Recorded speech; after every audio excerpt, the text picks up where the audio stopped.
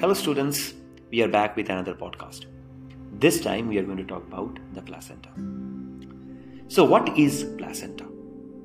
By definition, the placenta is a temporary, it's discoid, it's a hemochorionic and a feto-maternal organ which is present in the uterus during the stages of pregnancy. Next is the formation of placenta. The formation of placenta is best understood when we divide it into three specific stages. They are implantation, the decidua reaction, and the chorionic villi formation. What is meant by implantation? As you know, post-fertilization, the blastocyst is still covered with the zona pellucida, and this is now moving inside the fallopian tube and will eventually come into the uterine body. That is the upper segment of the uterine body. Here, the zona pellucida is lost. With the loss of the zona pellucida, the trophoblast is exposed in the uterine environment. Now the trophoblast starts to develop its two formations, which are the cytotrophoblast and the syncytiotrophoblast. The syncytiotrophoblast, which is made up of a multinucleated structure without any cell membrane separating the cells of the syncytiotrophoblast, eats into the uterine wall, and this eating into the uterine wall is specifically called as the stage of implantation. This generally takes place around 6th to 7th day after fertilization. This is essentially a function of the syncytiotrophoblast. After the stage of implantation comes the stage of decidua formation. Decidua reaction is a phenomena which is seen in the uterine wall due to the implantation of the blastocyst. So after the implantation of the embryo, the uterine endometrium is now called as a decidua, and here the stromal cells of the uterine endometrium enlarges and becomes vacuolated and stores glycogen and lipid. This particular transformation of the stromal cells is referred to as the decidual reaction. Because of this, the uterine endometrium gets divided into three types of decidua. The decidua basalis is the part where the implantation has taken place, and it is that particular portion where the placenta is forming. The part of the decidua that covers the rest of the blastocyst and separates the blastocyst from, or the developing embryo from, the uterine lumen is referred to as the decidua capsularis. Whereas the rest of the uterine body is still lined by these decidua cells, and that portion is referred to as the decidua parietalis.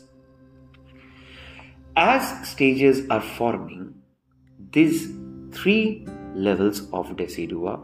Number one, basalis, where the trophoblast, after dividing into cyto and syncytiotrophoblast, has embedded into the uterine wall.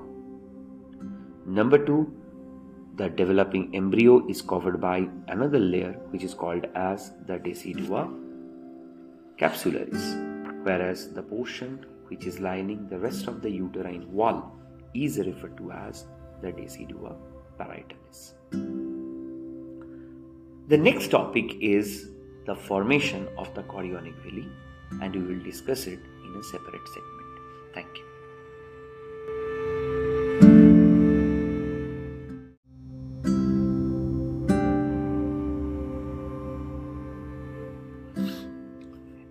Welcome to the second segment of the podcast on placenta.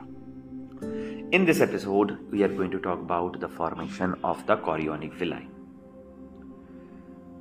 So the chorionic villi formation is extremely important for the formation of the placenta because the chorionic villi is formed from the trophoblast derivatives, and this is the one that will actually form the blood vessels which are essential for exchange of the nutrients from the blood of the maternal side to that of the fetal side.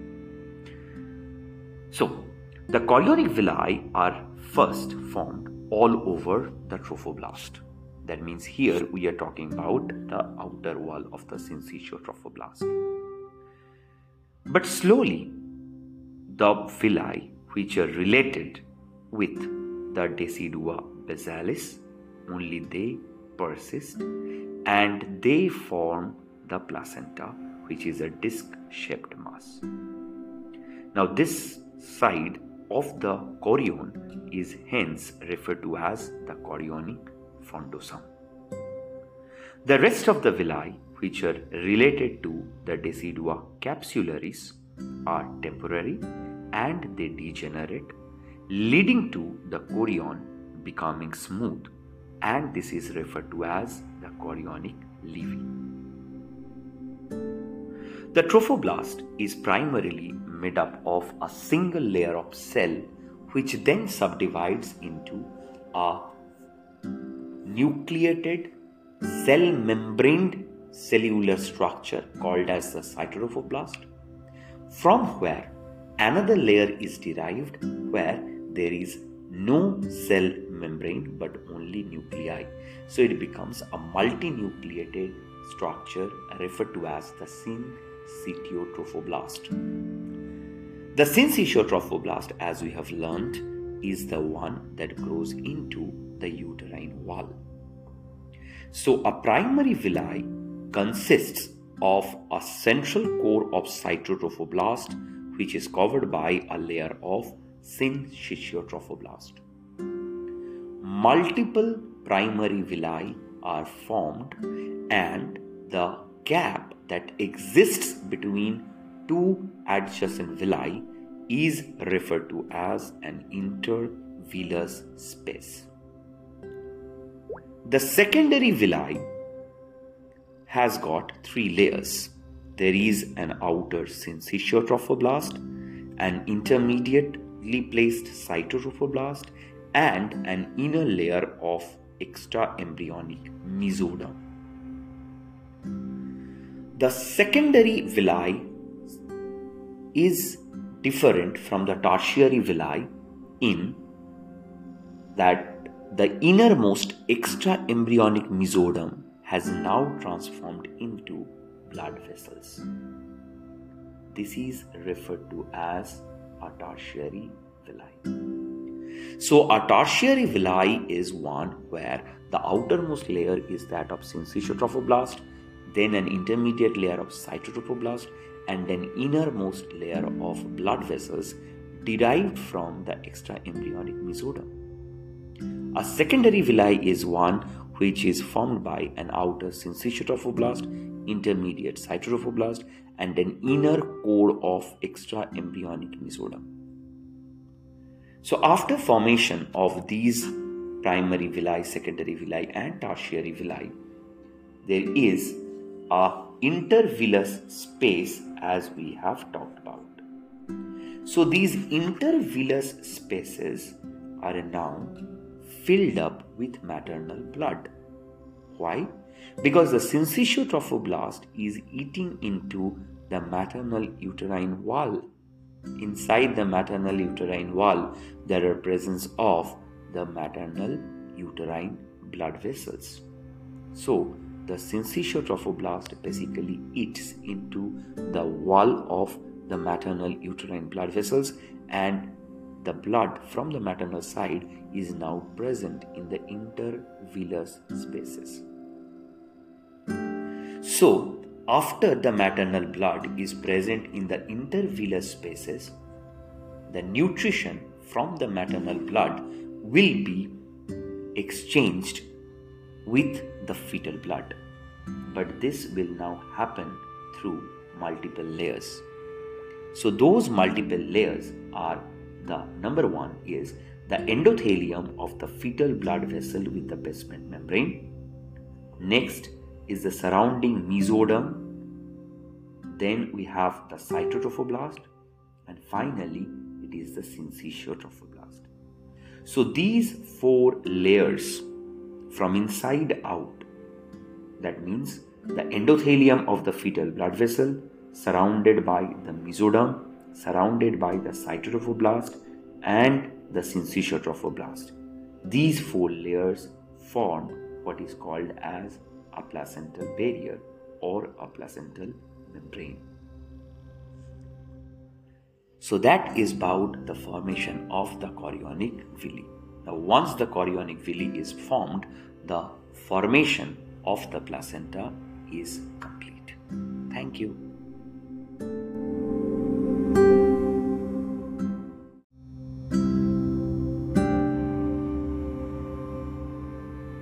Hello students, we are back with the third segment of the podcast on placenta. In this particular podcast, we will discuss about further development of placenta and the different anomalies of the placenta that are seen.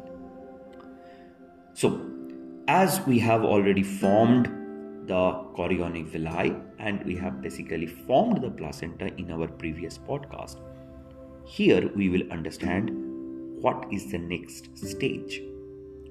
So now you can understand that the placenta is having two sides. One of the side is to the side where the embryo is attached. That means where you will be finding the umbilical blood vessels. On the other side is basically in contact with the uterine wall.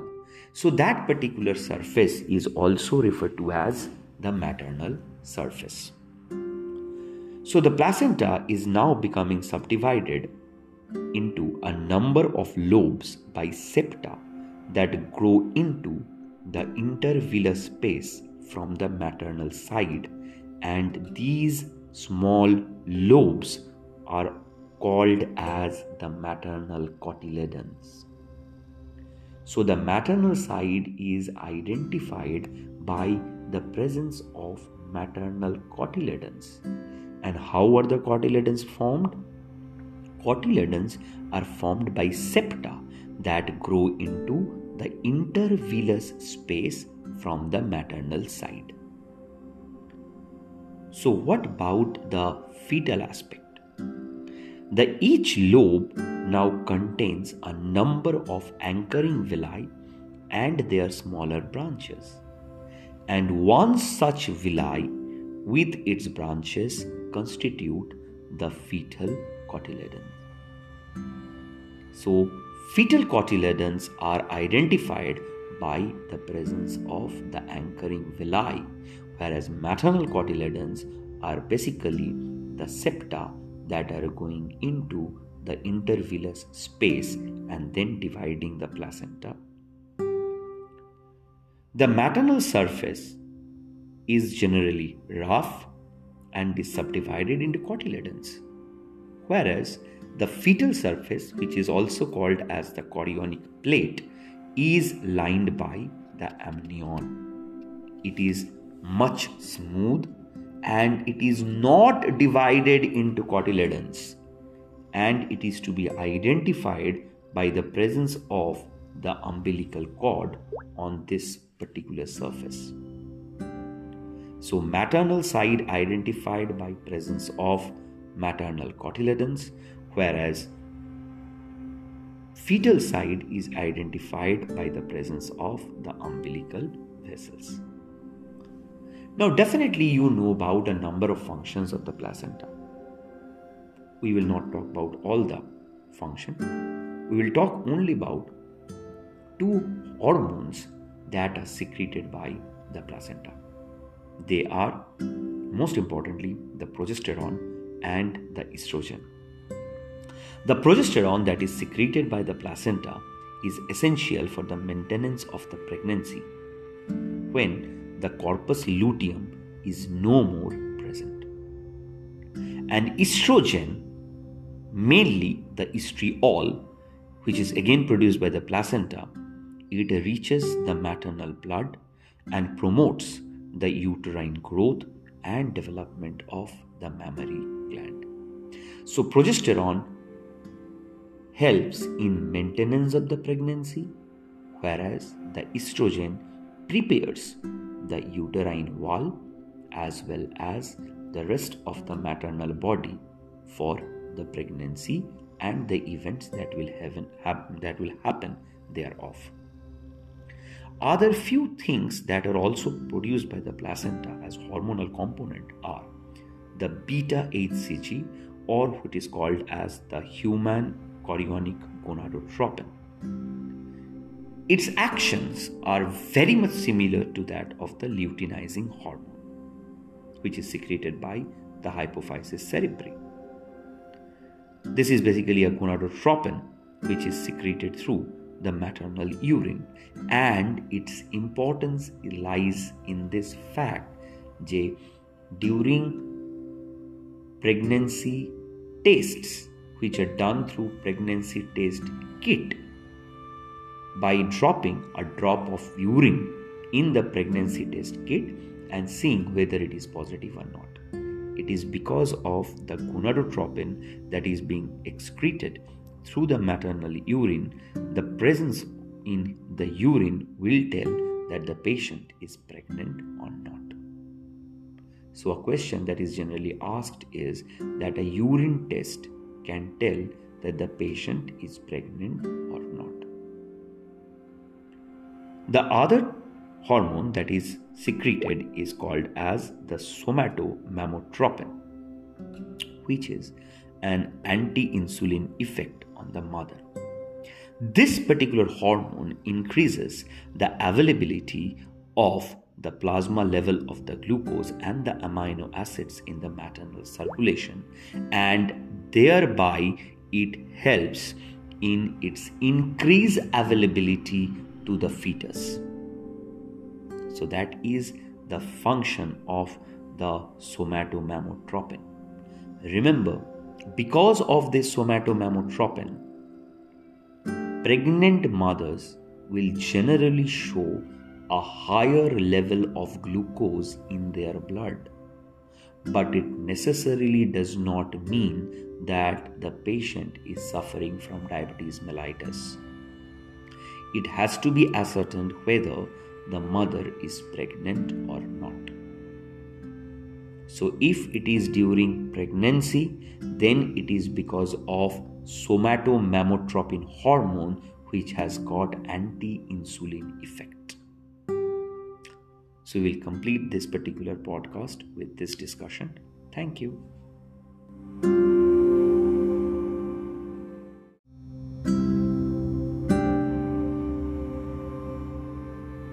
Hello students, we are back with another segment on placenta. This time we are going to talk about the various abnormalities of placenta.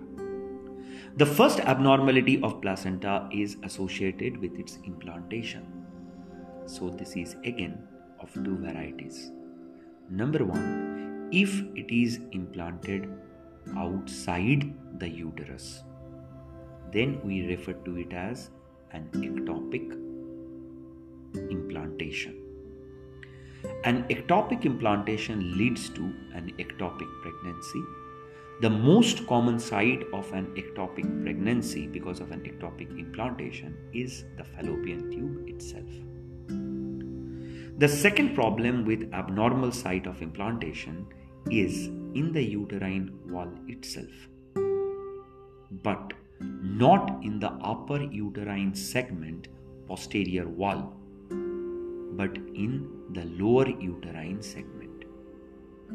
So when the placenta is attached or implanted to the lower uterine segment, then it is referred to as a placenta previa.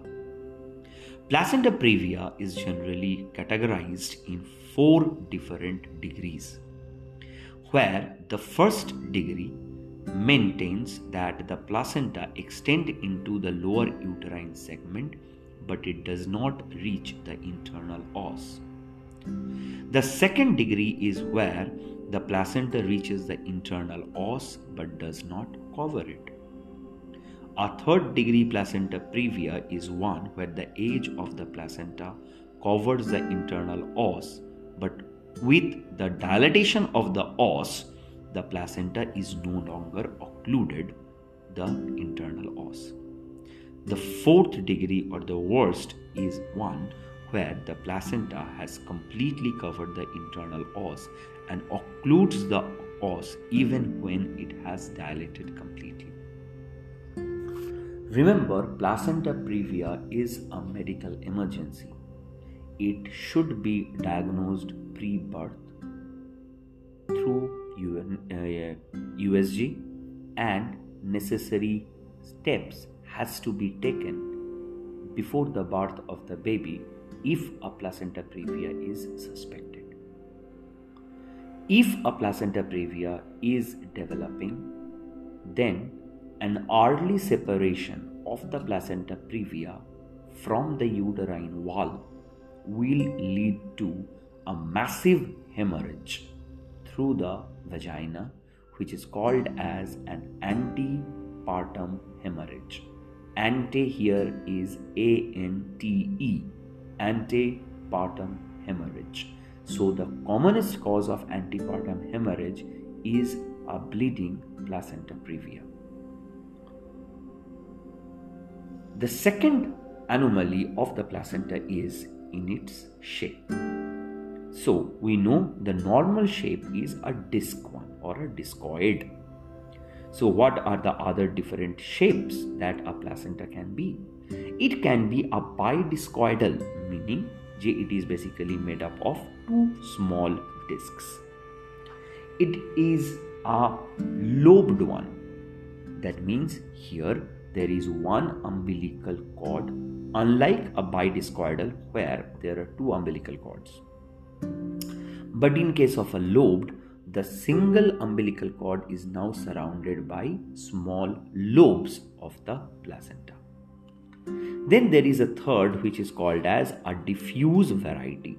Here the chorionic villi persist all around the blastocyst and the placenta is basically very thin. There is a placenta succenturiata, where a small part of the placenta is separated from the rest of it. Next one is a fenestrated, where there is a hole in the disc. And the last one is a circumvallate circumvallate placenta, where the peripheral edge of the placenta is covered by a circular fold of the deciduum. These are the 6 variants in the shape of the placenta. Finally, placenta can be abnormal because of the attachment of the umbilical cord. A marginal placenta is one where the cord is attached at the margin of the placenta. This is also referred to as a battledore placenta. The other one is called as a Furcate placenta, when the blood vessels divide even before they reach the placenta and they enter the placenta as multiple blood vessels. When the blood vessels are attached to the amnion and they eventually come together before reaching the placenta, then it is called as a velamentous insertion. So these are the various abnormalities that are seen with the placenta. Thank you.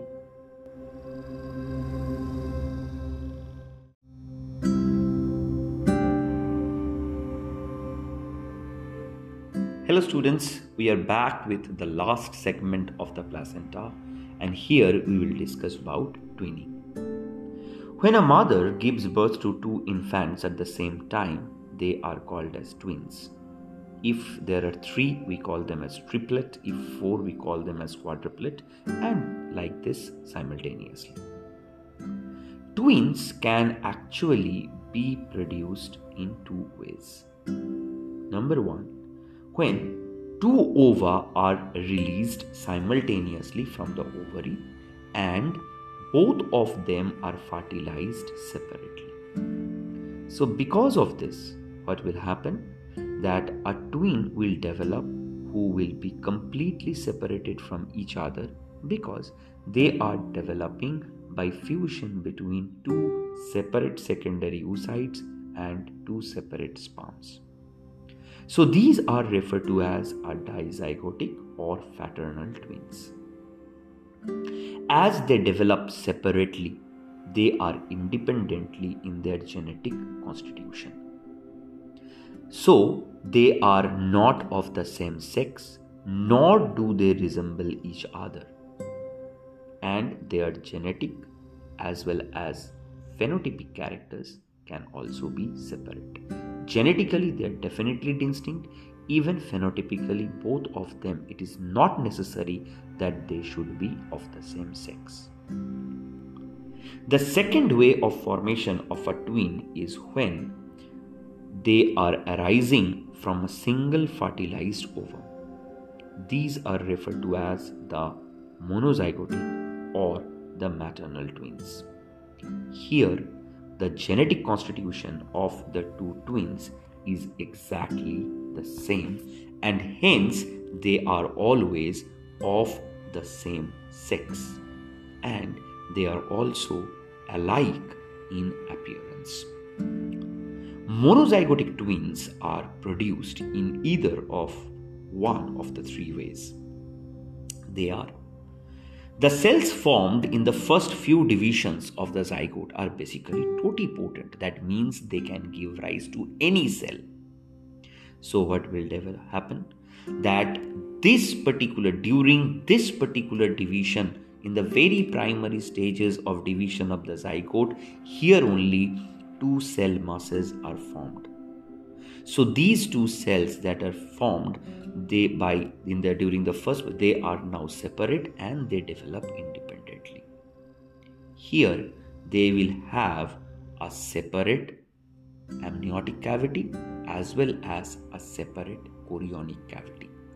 Hence, these type of twins are referred to as a diamniotic, dichorionic, monozygotic twins. The next one is where the embryo has developed to the stage of the morula. Now, as the blastocyst is formed with an inner cell mass within it, now it develops into a complete fetus. So there are actually formation of 2 inner cell masses. So inside the blastocyst, there is now formation of 2 inner cell masses. In this particular case, we will have a monochorionic, diamniotic, monozygotic twin. Here we have 1 single chorionic cavity, but 2 amniotic cavity inside a single chorionic cavity. And developmentally, they are coming from a single zygote, hence referred to as a monozygotic twin. The third one is when the inner cell mass, which is already developed completely, has separated into 2 parts. So here we will get a monochorionic and a monoamniotic monozygotic twin. In majority of this monoamniotic monochorionic twinning, what we find is called as a Siamese twin or a conjoined twin, because the inner cell mass was developing as 1, but then there was some change where it got divided into 2. So there are cells, there are tissues that are interconnecting the 2 fetus. So when the 2 fetus are interconnected by their head, we call them as a craniophagic. If they are connected by the thorax, we call them as thoracopagus. Similarly, if they are connected by their abdomen, they are referred to as the abdomino or pelvicophagic. So these are the various types of twins or twinning that is seen. So one is a monozygotic, which is a maternal twinning, where the fetus is basically developed after one ovum and one sperm has fused with each other to form a zygote. A dizygotic or a fraternal twin is where the two maternal oocyte are fertilized by two sperms, giving rise to two separate zygotes, hence referred to as a dizygotic twinning. Thank you.